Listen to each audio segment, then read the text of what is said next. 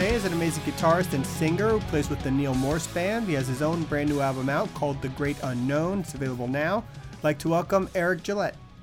Hey, how you doing? Sorry I missed your call. No, that's okay. Did we get the time right? Are we good?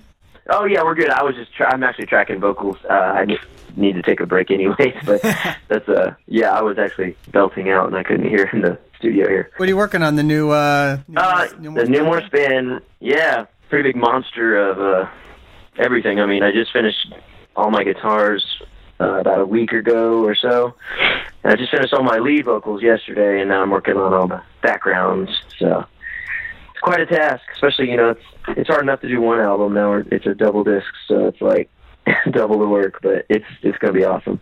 Everybody in the prog world is really looking forward to that album. I mean, the hype is pretty out of control. Well, we're excited about it, and we know Mike is. He's been blasting it all over, but and it's weird coming from us because we're obviously biased because we wrote it, but I mean it's really something. It's going to be amazing. I feel like it's going to be pretty big, and it's just, it's different. I feel like this go around we know more about, the first time was, it was an experiment because we had never written together or, right. anything like that. So I know for me, I feel like I kind of settled into where my spot is, having done a record and toured it and played with these guys, for a good while now. I feel like we all know where our spots are, our strengths, and where each other's strengths are, and we're really, playing into that a lot. So we're really excited about it. That's great, man. Of course, you have the new album out, your solo album, The Great Unknown, which I guess now is officially out and in people's hands. Yes. Just talk me through deciding to write that, coming off the Grand Experiment. Did you feel like, okay, now people maybe have a better idea of who I am. Let me get something out there. And how long did the whole thing take? Yeah, maybe it was a little bit of that. Really, I just felt like I wanted to do another solo album, and I wanted it to be more. I knew I wanted it to have. I knew I wanted every song to have lyrics and singing, and a little more song structured, not as instrumental as. There is a lot of instrumental breaks and stuff, but. So yeah, I had that kind of idea for a while, and then I think it was about a year ago, more than a year ago now, in May, I sat down and just started trying to write and got really inspired, and I actually wrote Escape, the epic first, and at first I wasn't sure if it was going to be, if I was just going to try to keep that song going and maybe it would be some sort of concept, but I got to about the 18-minute mark and felt it kind of wrapped up, and so that kind of made the decision for me. So it became more of a song-based album aside from the epic, but yeah, so I spent, it took a good while after that because, we did a summer tour, I think it was June or July after that, and coming home and recouping and then trying to get back into it. And writing's tough because sometimes it's hard, number one, because you have to have time. And when you do have time, sometimes you're not, inspiration maybe isn't flowing like it should or you think it should. And then there's days where, I had days where nothing really came of writing, and then I had days where I just it just piled out, a couple songs at a time. So it was really interesting. And I've had a lot of people ask me about how I write, and, I've learned a lot from just being around Neal and and those guys and their process, and whether it be lyrically or, chordally, or if that's even a word, but, yeah, I actually wrote, I would say probably 80% of it sitting at the keyboard because that's really my first instrument, and that's where I feel at home as far as I can see and visualize things better, or, if I need to get to a different key, I usually can just go to a keyboard and figure it out faster than a guitar, which usually throws some people off guard. But, I started that when I was 4 years old, and I didn't start guitar till 12, so it really is kind of home base as far as an instrument goes. But yeah, so it was a long process, and I'm pretty happy with how everything turned out. And the first album I did, another reason I wanted to do an album is I wanted one that represented me. Not that the first one doesn't, but I feel like I've grown a lot and come a long way since Afterthought came out. And really, Afterthought was, I needed something and I wanted something to have a product when I went and did the Momentum tour with Neal when I first got, before we became Neal Morse Band, when I was just a hired gun in his band. So I wanted to have a product, and I had a bunch of songs I'd kind of written, some of them dating back to like 2008 or 9, and they were just kind of demoed and laying around. And then a lot of the other ones, like Lost and a couple of the other ones, Afterthought and all that, I kind of came up with. So that's, why some of them are more instrumental, because I had already written them as instrumentals. But with this record, I really wanted to, I wanted to have something to hand somebody and be like, this is what represents me as an artist, and this is what, this is what I like, and this is what I do, and I feel like it represents me pretty well. So yeah, I think so. I mean, you can hear the growth between the two records, and you can hear it more, I guess, full, maybe. Might be the word I'm looking for. I'm not sure, but I think most people might be surprised when they first put it on, coming from your background and what they know of you. And that first song is, pretty heavy and really guitar driven. I mean, I'm not sure there's keyboards in the first track, but that was a bold move to sort of make that like, okay, no, take this instead of releasing, maybe Runaway, which might be what people might expect more from you, I think. Yeah, and that's part of it too. I mean, that was pretty intentional for a couple reasons. Because it's the title track, I kind of wanted it to be first, since that's what I ended up naming the album. And then also, like you said, I mean, it catches you off guard, and whether you like it or not, I mean, it's there and it's in your face. But I also wanted to, maybe appeal to a different crowd of maybe the people who like the heavier stuff, and kind of maybe lure those people in, and and then have them see what the other stuff is about. Because I know for me, I mean, that has a lot of progressive elements, mainly in the middle section, but it's pretty straight ahead. It's pretty riffy, but it's pretty straight ahead rock to some extent. But I remember, like, when I first heard progressive music, when I first heard John Petrucci or Mike Portnoy, or when I first heard that, it was like these doors opening to a different realm. And I kind of I thought it would be cool, I don't know if it's happening or not going to happen, but if someone who just is into heavy rock music hears it, and maybe they're into the first couple songs, and it's slowly getting a little more progressive and out there, and maybe that's their window to opening sure, to discovering progressive music. So that was the thought. What about, hooking up with Thomas Lang and Diego and Connor from Haken? How did those get together, and what was working with those guys like? Oh, it was amazing. Well, I'd been a fan of Thomas for, a good while. I've been just, I peruse YouTube and watch. I'm a big drummer fan, and I like to play drums, so I'm always watching drum videos, and he's always been one out there that's just one of those ones that's just like untouchable as far as technique and style. I mean, he's incredible. And yeah, I mean, it was as simple as having a mutual connection and some emails, starting a dialogue, and he was into it. I sent him the demos, and he thought it was really cool. And I thought it was going to be cool because I know he's done some progressive stuff, and but I thought I don't know of a ton of progressive stuff he's done, and I thought it would be really cool to have him on it, and he just killed it. I mean, and I'm not one to, he tracked it in his studio in LA, and I'm not one to try and tell Thomas Lang or any other amazing drummer how to play drums. So it was basically, we maybe talked about a couple small things, but it was like, I just said, do your thing, and I trust you. You're phenomenal. So just do your thing.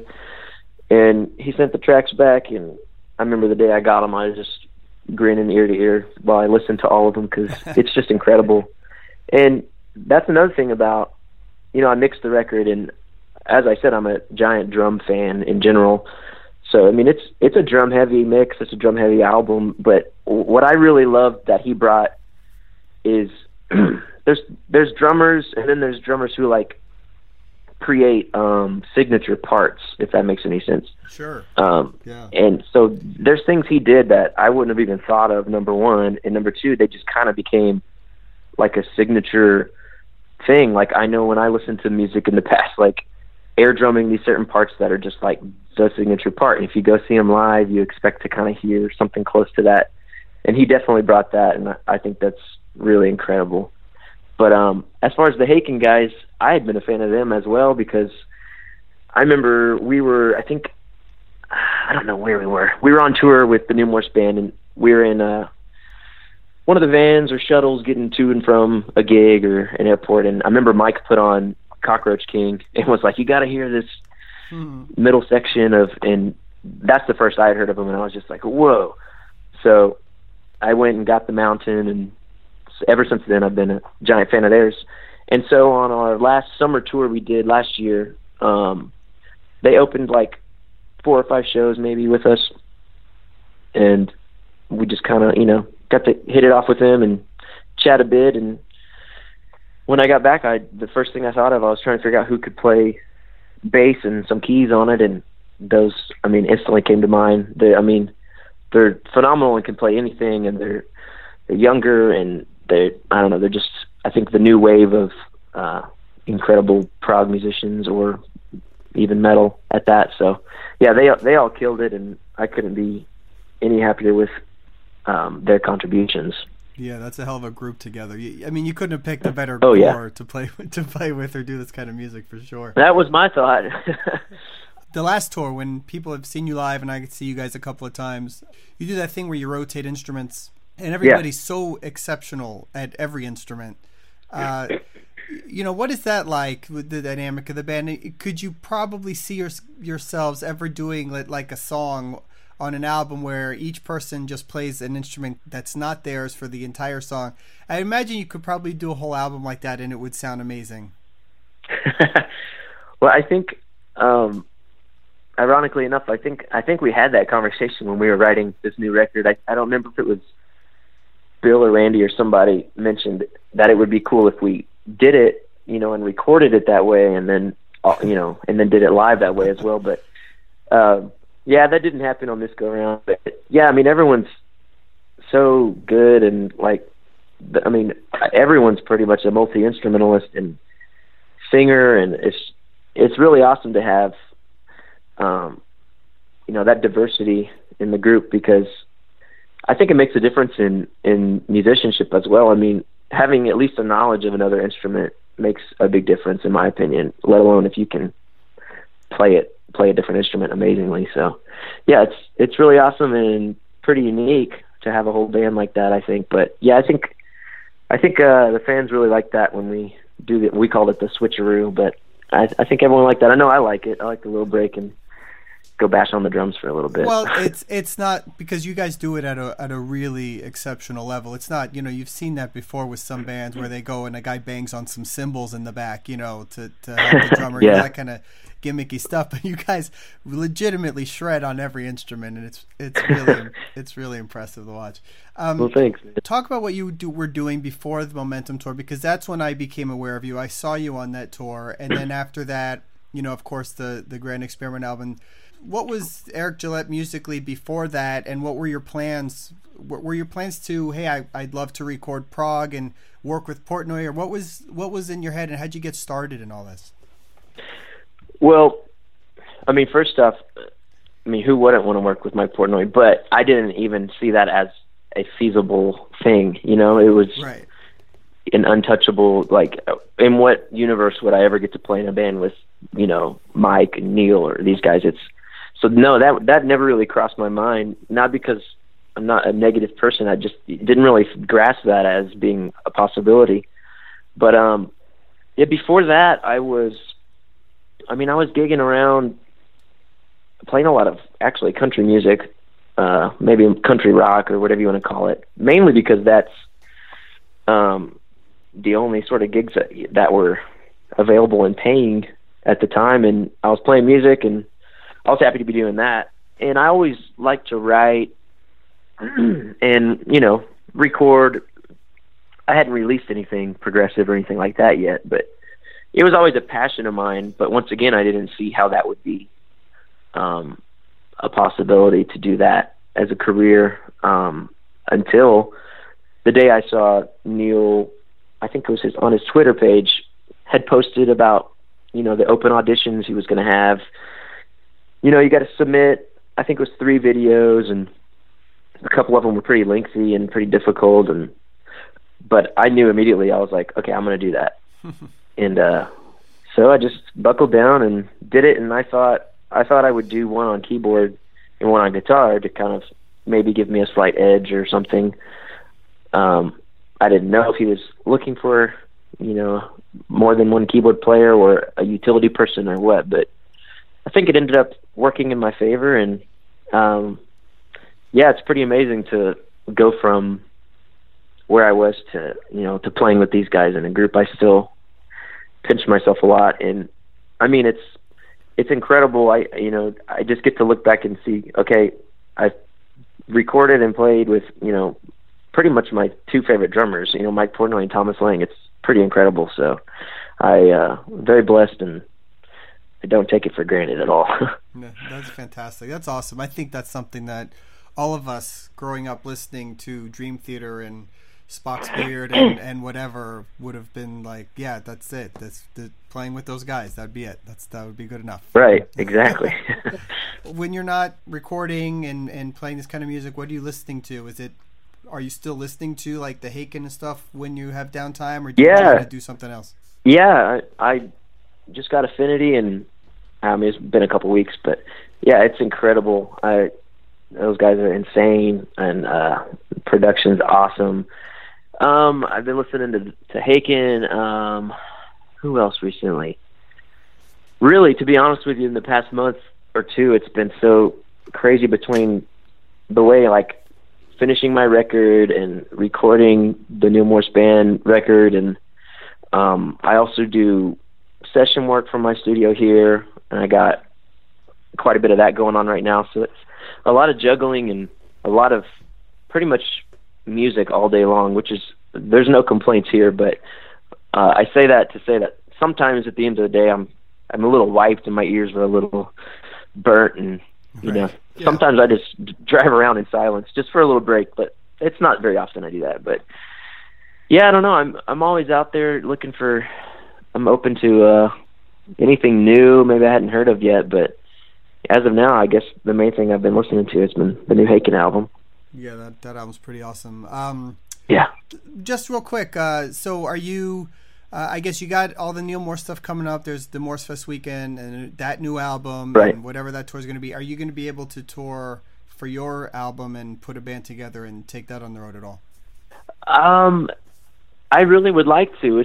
It's mainly a matter of, I mean, if there's anyone out there listening that's wants to put a tour together, that'd be phenomenal. I mean, the cool thing is that everyone who played on the record is, you know, we've communicated about it, and as long as basically as long as schedules would line up, everyone's on board to play live shows and maybe do a tour or something. So it's just a matter of getting it pieced together, and I've been so busy right now with everything else, it was kind of not on my radar right this second. Yeah. But I definitely think it would be pretty awesome to be able to do that, and I think it'd probably hopefully be well received and something a little different. But yeah, I mean, it's basically just the logistics of getting it all together. That's the big task. But everyone's on board, so yeah. Cool. Awesome, man. Well, I hope that happens, and congrats on the album. It's fantastic. I think everybody that likes Neal and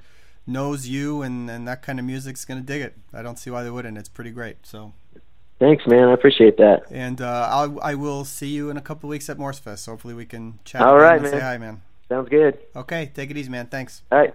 Thanks a lot. Bye. Bye. Thanks to Eric for the interview. We're going to close with the title track off his album. This is The Great Unknown. For more information and upcoming interviews, please check theprogreport.com, follow us on Facebook, @The Prog Report on Twitter, or download the podcast on iTunes. Thanks.